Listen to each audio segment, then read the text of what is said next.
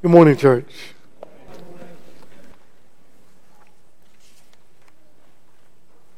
Holy, holy, holy. Let us worship God in holiness this morning. Let us pray, please. Our gracious Heavenly Father, hallowed be your great and amazing name. For you are incredible and amazing and wonderful. We stand in awe of you and your presence. And we thank you for accepting our worship. And we thank you for being present. We thank you for guiding us and guarding us and leading us. We thank you for strengthening us. And we thank you for blessing us this morning to arise from our beds of slumber, to be able to arrive here this day to worship you in holiness. Thank you for Jesus, your great Son, who died that we might live. Thank you for the amazing sacrifice that's made in our behalf. Thank you, O God, for taking our place. In Jesus' holy and precious name we pray and thank thee, if it be thy will. Amen. Welcome both members and visitors. We thank you for being here this morning to worship our God together. Our lesson title this morning is rather obvious. It's all about Jesus. Our lives should be all about Jesus. Everything should be all about Jesus. The Bible is all about Jesus. Our salvation is all about Jesus. How much time do you have this morning? Looking back in the Old Testament, many have called the divine regulations boring. But you do realize that they're all about Jesus. And when one takes a deeper look into the divine regulations, they realize and see the depth of those, that those are all about Jesus. The Old Testament leads us from the physical on to the spiritual. We go and we look at the feast and the laws and the regulations, and we gain more clarity about God through those divine regulations. And I want to talk just for a moment about the three celebrations of the law of Moses. And I want to talk just for a moment about how they point to Jesus. And we start back in Leviticus chapter 23. The Feast of Tabernacles, also called the Feast of the Lord, the Feast of Booths, or in gathering. Basically, it's a Thanksgiving harvest. It's the people, they dwelt in booths to commemorate the life that they shared in the wilderness with God, with Jesus. Leviticus 23 in verse 33, the Bible says, "Again the Lord spoke to Moses, saying, Speak to the sons of Israel, saying, On the 15th of this 7th month is the Feast of Booths for 7 days to the Lord." Verse 42, please. "You shall live in booths for 7 days. All the native born in Israel shall live in booths, so that your generations may know that I had the sons of Israel live in booths. When I brought them out of the land of Egypt, I am the Lord your God." So Moses declared to the sons of Israel the appointed times of the Lord. When God brought them or delivered them out of Egypt, and we know when we take a deeper look at that, was Jesus. They're celebrating Jesus. Of course, they didn't understand that in that day, but we need to gain a deeper understanding of that today. In Exodus chapter 17, this commemorated being under the protection of God in the wilderness. And in Exodus chapter 17 and verse 15, Moses writes after the whole incident with the rock, and Moses writes, and Moses built an altar and named it, "The Lord is my banner." His banner over me. Jehovah Nissi, right? You've read it, you've heard it, I think, echoed. The Song of Solomon uses that same idea and says, "His banner over me is love. I want to go to Hebrews chapter 3. The Song of Songs uses an allegory of God's relationship with his children. And he says, his banner over me is love. Moses says, God's banner over me. The whole idea is that Jesus is over us. Jesus was over them in the garden or in the wilderness. And in Exodus 3, there's a great passage to understand. Beginning at verse 4. For every house is built by someone, but the builder of all things is God. Now Moses was faithful in all his house as a servant for a testimony of those things which were to be spoken later. But Christ was faithful as a son over his house, whose house we are, if we hold fast our confidence and the boast of our hope firm until the end. And so Moses was in the house. Jesus is over the house. God's protection upon his people. Hebrews chapter 8. Moses and all of Israel served under the greatness and the glory of our God. In Hebrews 8, the Feast of Weeks, Pentecost, the day of Pentecost. Well, Jesus gave the law of Moses, and he died to change the law of Moses. Hang on for 1 second. Hebrews chapter 8 and verse 4.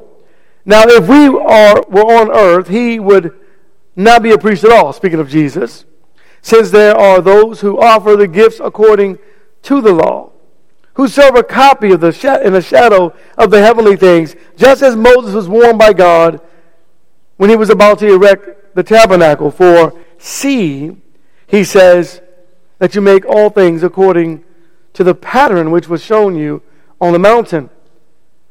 But now he obtained a more excellent ministry, by as much as he is also the mediator of a better covenant, which has been enacted on better promises.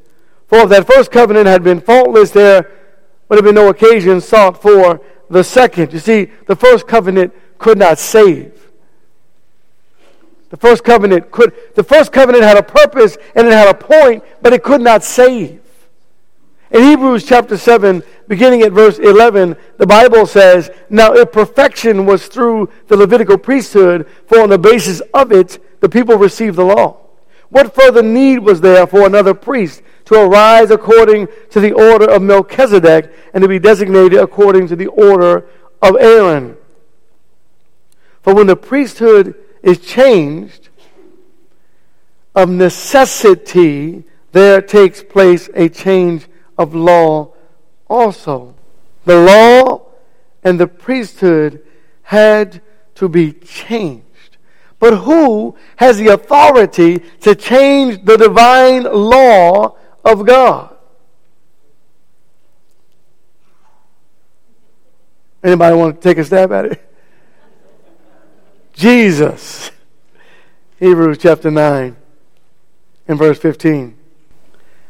And for this reason, he's a mediator of a new covenant, in order that, since the death has taken place for the redemption of the transgressions that were committed under the first covenant, those who have been called may receive the promise of the eternal inheritance. For where a covenant is, there must of necessity be the death of the one who made it. For a covenant is valid only when men are dead, for it is never enforced while the one who made it lives. Jesus. Everything is about Jesus. 1 Corinthians chapter 5, please. And so the Feast of Weeks, or Pentecost, going back to the idea of a celebration, it's all about Jesus. And then in 1 Corinthians chapter 5 and verse 6, the Bible makes it clear that whole idea of unleavened bread and the Passover out of Egypt is all about Jesus. 1 Corinthians chapter 5 and verse 6, your boasting is not good. Do you not know that a little leaven leavens the whole lump of dough? Clean out the old leaven, that you may be a new lump, just as you are in fact unleavened. For Christ, our Passover, also has been sacrifice. Exodus chapter 12. Christ our leaven, Christ our Passover rather, Christ our gift giver. Everything's about Jesus. When you go back and you read the Old Testament, look deeply into the scriptures and find Jesus everywhere in the Bible. It will change you forever. Exodus 12 and verse 23. Back to the Exodus, the Passover. For the Lord will pass through and to smite the Egyptians.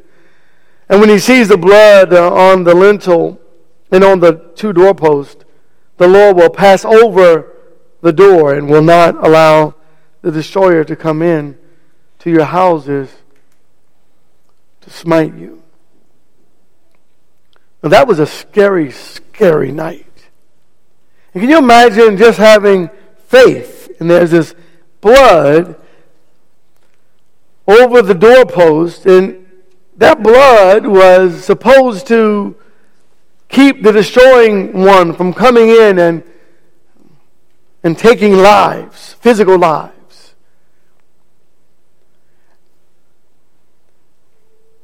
And that's all about Jesus. And I want you to think about the depth of that meaning for you as you live physically in this world, in this life, that it's the blood of Jesus that allows God, that allows the Godhead to pass over you, to save you from your sins. And that was a scary night. But there was rejoicing because God passed over them. And in verse 24, the text says, "And you shall observe this event as an ordinance for you and your children forever." But church, we have Jesus. Do this in remembrance. What are you remembering? Please turn to your New Testament books in Galatians chapter 3. What are you remembering? Not just on the first day of the week. What are you remembering in your life about Jesus? What does your baptism mean to you? The day that you went down into the watery grave and you were resurrected by God. The old man died, the new man rose. You're walking in the newness of life. You receive the gift of the Holy Spirit. What are you remembering every day, church? Jesus. Are you remembering Jesus every day? It has to be about Jesus. What's your life about? See, we have to move from the life that I live being about me to being about Jesus. In Galatians 3 in verse 24, "Therefore the law has become our tutor to lead us to Christ, that we may be justified by faith. But now that faith has come, we are no longer under a tutor. For you are all sons of God through faith in Christ Jesus." For all of you who are baptized into Christ have clothed yourselves with Christ. And you go back and you read the Old Testament, and we're reading Acts chapter 4, and you're reading and you're going, okay, this is the event that happened, and here's the celebration, and this is what they were supposed to do. You've got to see Jesus. Everything points us to Jesus. It has to be all about Jesus. Is it all about Jesus for you and your relationship with the Lord? So think for just a moment, going back to all the laws and the feasts, I want you to go back to the book of Leviticus with me and just think for a moment. We're staying in Acts. I want you to think for a moment about what the priest, the high priest, had to do. You know, the whole idea, and you start reading about it, he takes his big thumb and he dips it in the blood and puts it on his big toe and on his right earlobe, and you start reading that and you go, what does all this mean? And then there's the perfect lamb, and there's the inspection time of the lamb, and all those. What does all that mean? I want you to understand the importance and the intricacies involved in the forgiveness of your sins. But it's from the Godhead that God has done this. What does it really mean that God has washed your sins away? What does it really mean? What about the intricacies of your life? Every sin that you have committed, God sees it. And when Jesus' blood washes over you through baptism, every sin, thoughts, every deed has to be cleansed by the blood of Jesus. Everything has to be perfectly aligned. That's why God does it by himself. You surrender, but God does it by himself. And the Bible tells us there's no other name. Acts 4 verse 12. There's no other name. There's no other name by which mankind can be saved. There's no other name. It's all about Jesus. Everything is about Jesus. There is salvation in no one else, in no other place, in no other ideology. It's nowhere other than in Jesus. Everything is about Jesus. And this morning when you stand in the midst of the world, and you put that in your brain, and you recognize that, and you surrender to that, it doesn't matter what man does to us. Your fear that you may have, or your reluctance that you may have to speak the name Jesus in the presence of others, get rid of that fear. Get rid of that fear.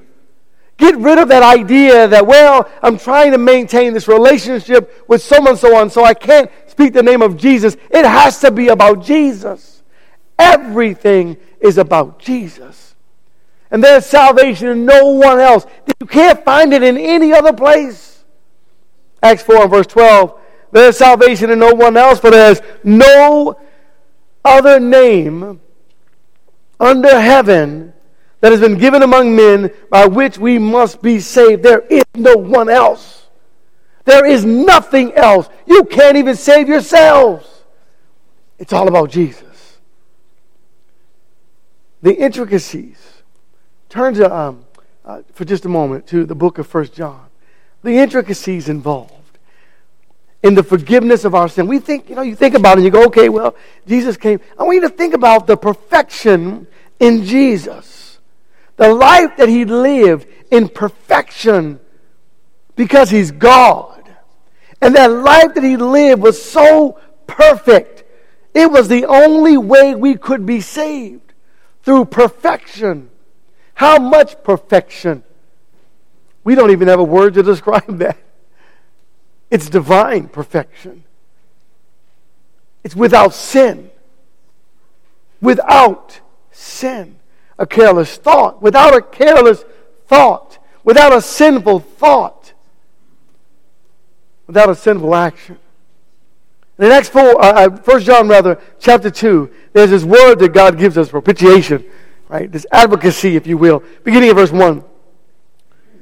My little children, I am writing these things to you that you may not sin. You see the problem? I've already violated that verse time and time again. But look at what God does and what God did. And if anyone sins, we have an advocate with the Father, Jesus Christ, the righteous one. The righteous. The righteous can justify the wicked. Jesus, the advocate for me. When I stand before God, what excuse do I have? What could I say to God? To have God say, well, based on that thought, based on that concept, that idea, I'm gonna wash away all your sins. There's nothing I could say. There's nothing I could do. I needed and need an advocate. It's Jesus. It's all about Jesus. And in verse 2, and he himself is the propitiation for our sins, and not for ours only, but also for those of the whole world. He is the only satisfaction, if you will, satisfactory idea, thought, or whatever, however you want to put that in there. He's it. There's nothing else. There's never been anything else. There never will be anything else. It's an absolute impossibility for it to be anything other than Jesus. And people have the nerve to use his name in vain. 1 John chapter 4 and verse 10. And this is love. Not that we loved God, but that He loved us. You see what God's saying? It's not us. And don't pat yourself on the back. It's not us. But He sent His Son to be the propitiation. Whatever God has to do, it's that perfect blood of the Lamb. But there was no perfect Lamb. It's only Jesus. He sent His Son to be a propitiation for our sins. He passed over, Romans chapter 3, He passed over our sins. When you go back and read the Exodus and you think about that, God passed over their sin. God passed over their houses. And God saved them. And there was no other way to be saved but through Jesus. And there's no other way to be saved but through Jesus. But now, apart from the law, Romans 3, verse 21. The righteousness of God has been manifested, being witnessed by the law and the prophets. Even the righteousness of God through faith in Jesus Christ. For all those who believe, for there's no distinction. For all have sinned and fall short of the glory of God. Being justified as a gift by His grace through the redemption which is in Christ. Wait a minute, what did He say? Being justified as a what? A work? It's a gift. Who gave you the gift? Jesus. Don't you love Jesus? I mean, we love folks to give us gifts on our birthday. Jesus gave us salvation as a gift. Whom God displayed publicly as a propitiation in His blood through faith. And this was to demonstrate His righteousness, because in the forbearance of God, He passed over the sins previously committed. Jesus is our Passover. Wow.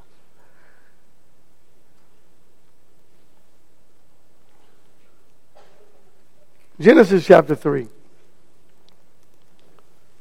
How did God pass over the sins that were previously committed? And it was through mercy manifested. We read about this. We've studied this. The mercy seat and the cross. When did God decide to give us this gift? A gift that must be received, right? The gift is available, but you have to receive it. You have to desire it. You have to hold out your arms and let God give it to you. In verse 14, the Lord said to Satan, or to the serpent, because you have done all this, cursed are you more than all cattle, and more than every beast of the field. On your belly you shall go, and dust you shall eat. So we are the recipient of a gift. And being a recipient of the gift, you don't get to decide. You know, God didn't give the gift to Satan, nor his angels. I mean, he had the gift, if you will, being with God in the presence of God, but when he sinned, God didn't extend that gift to Satan. But he extended that gift to us. And I will put enmity between you and the woman, and between your seed and her seed. He shall bruise you on the head, and you shall bruise him on the heel. God knew that mankind would sin. Ephesians chapter 3. The Godhead made an eternal plan to save us. A plan that existed in the mind of God before he made us, before he made the world. And God also knew this, that some of mankind would refuse his gift. We'll come up with our own ideas, right? You ever talk to people about salvation? And they'll tell you things like, well, I worship the God of the hills. I worship the God in the trees, in the mountains. I worship God in this way. I do this and I do that. And we come up with all these ideas. But there's no other salvation. It's all about Jesus. In verse 8, the Bible says, to me, the very least of all the saints, this grace was given to preach to the Gentiles the unfathomable riches of Christ, and to bring to light what is the administration of the mystery, which for ages has been hidden in God, who created all things, in order that the manifold wisdom of God might now be made known through the church to the rulers and the authorities in the heavenly places. This is in accordance with the eternal purpose which he carried out in Christ Jesus our Lord. Think about that. It was hidden in God. If I make them, I got to die for them. And I'm willing to do it. Wow. It's all about Jesus, church. What is my life? What is my life about? Is it all about Jesus? Ephesians 1 and verse 3. Blessed be the God and Father of our Lord Jesus Christ, who has blessed us with every spiritual blessing in the heavenly places in Christ, just as he chose us in him before the foundation of the world, that we should be holy and blameless before him in love. And that's an absolute impossibility without Jesus. Is it all about Jesus? We'll begin to wrap up. Hebrews chapter 9.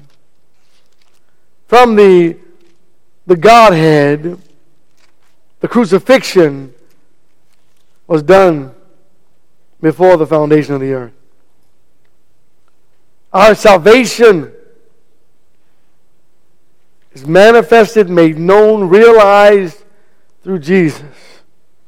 The faithful high priest is Jesus. The high priest over the years. Look, when you read the Old Testament, you got to move from the physical to the spiritual. Right?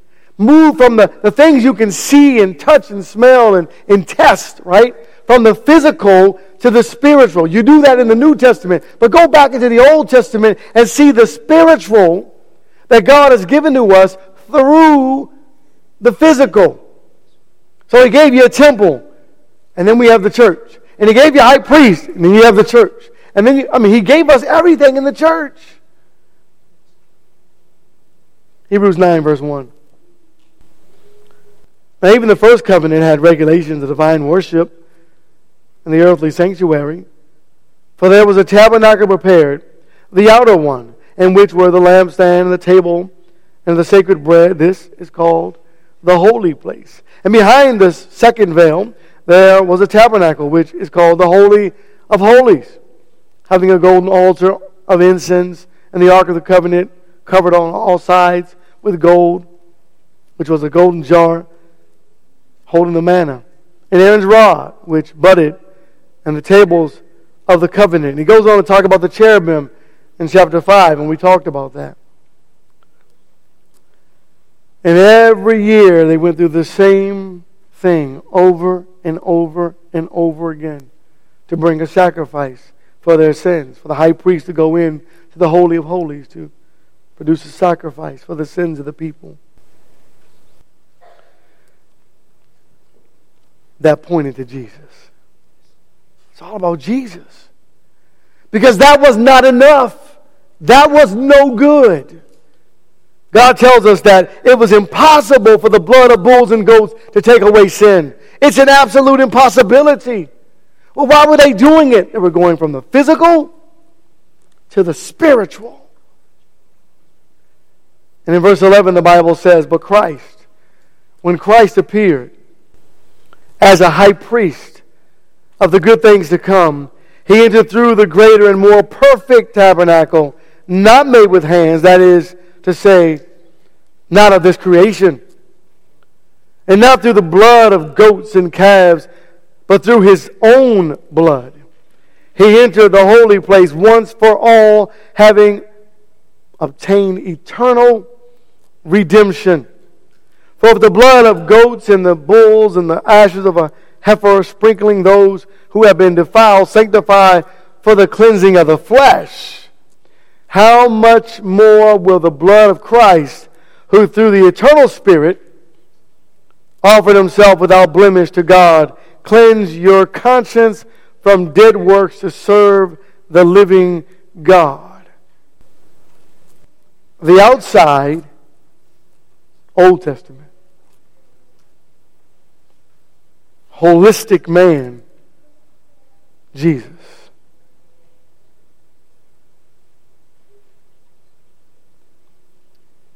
It's all about Jesus. So I encourage you to go back and read the Bible. Go back into the old book. Read it, the Old Testament. Read it and look for Jesus. Jesus. Look at God's plan about Jesus. God's plan from the very beginning to the end is Jesus. And remember, when we leave this earth, we're going to stand before God. And the only one who can speak in your behalf is Jesus.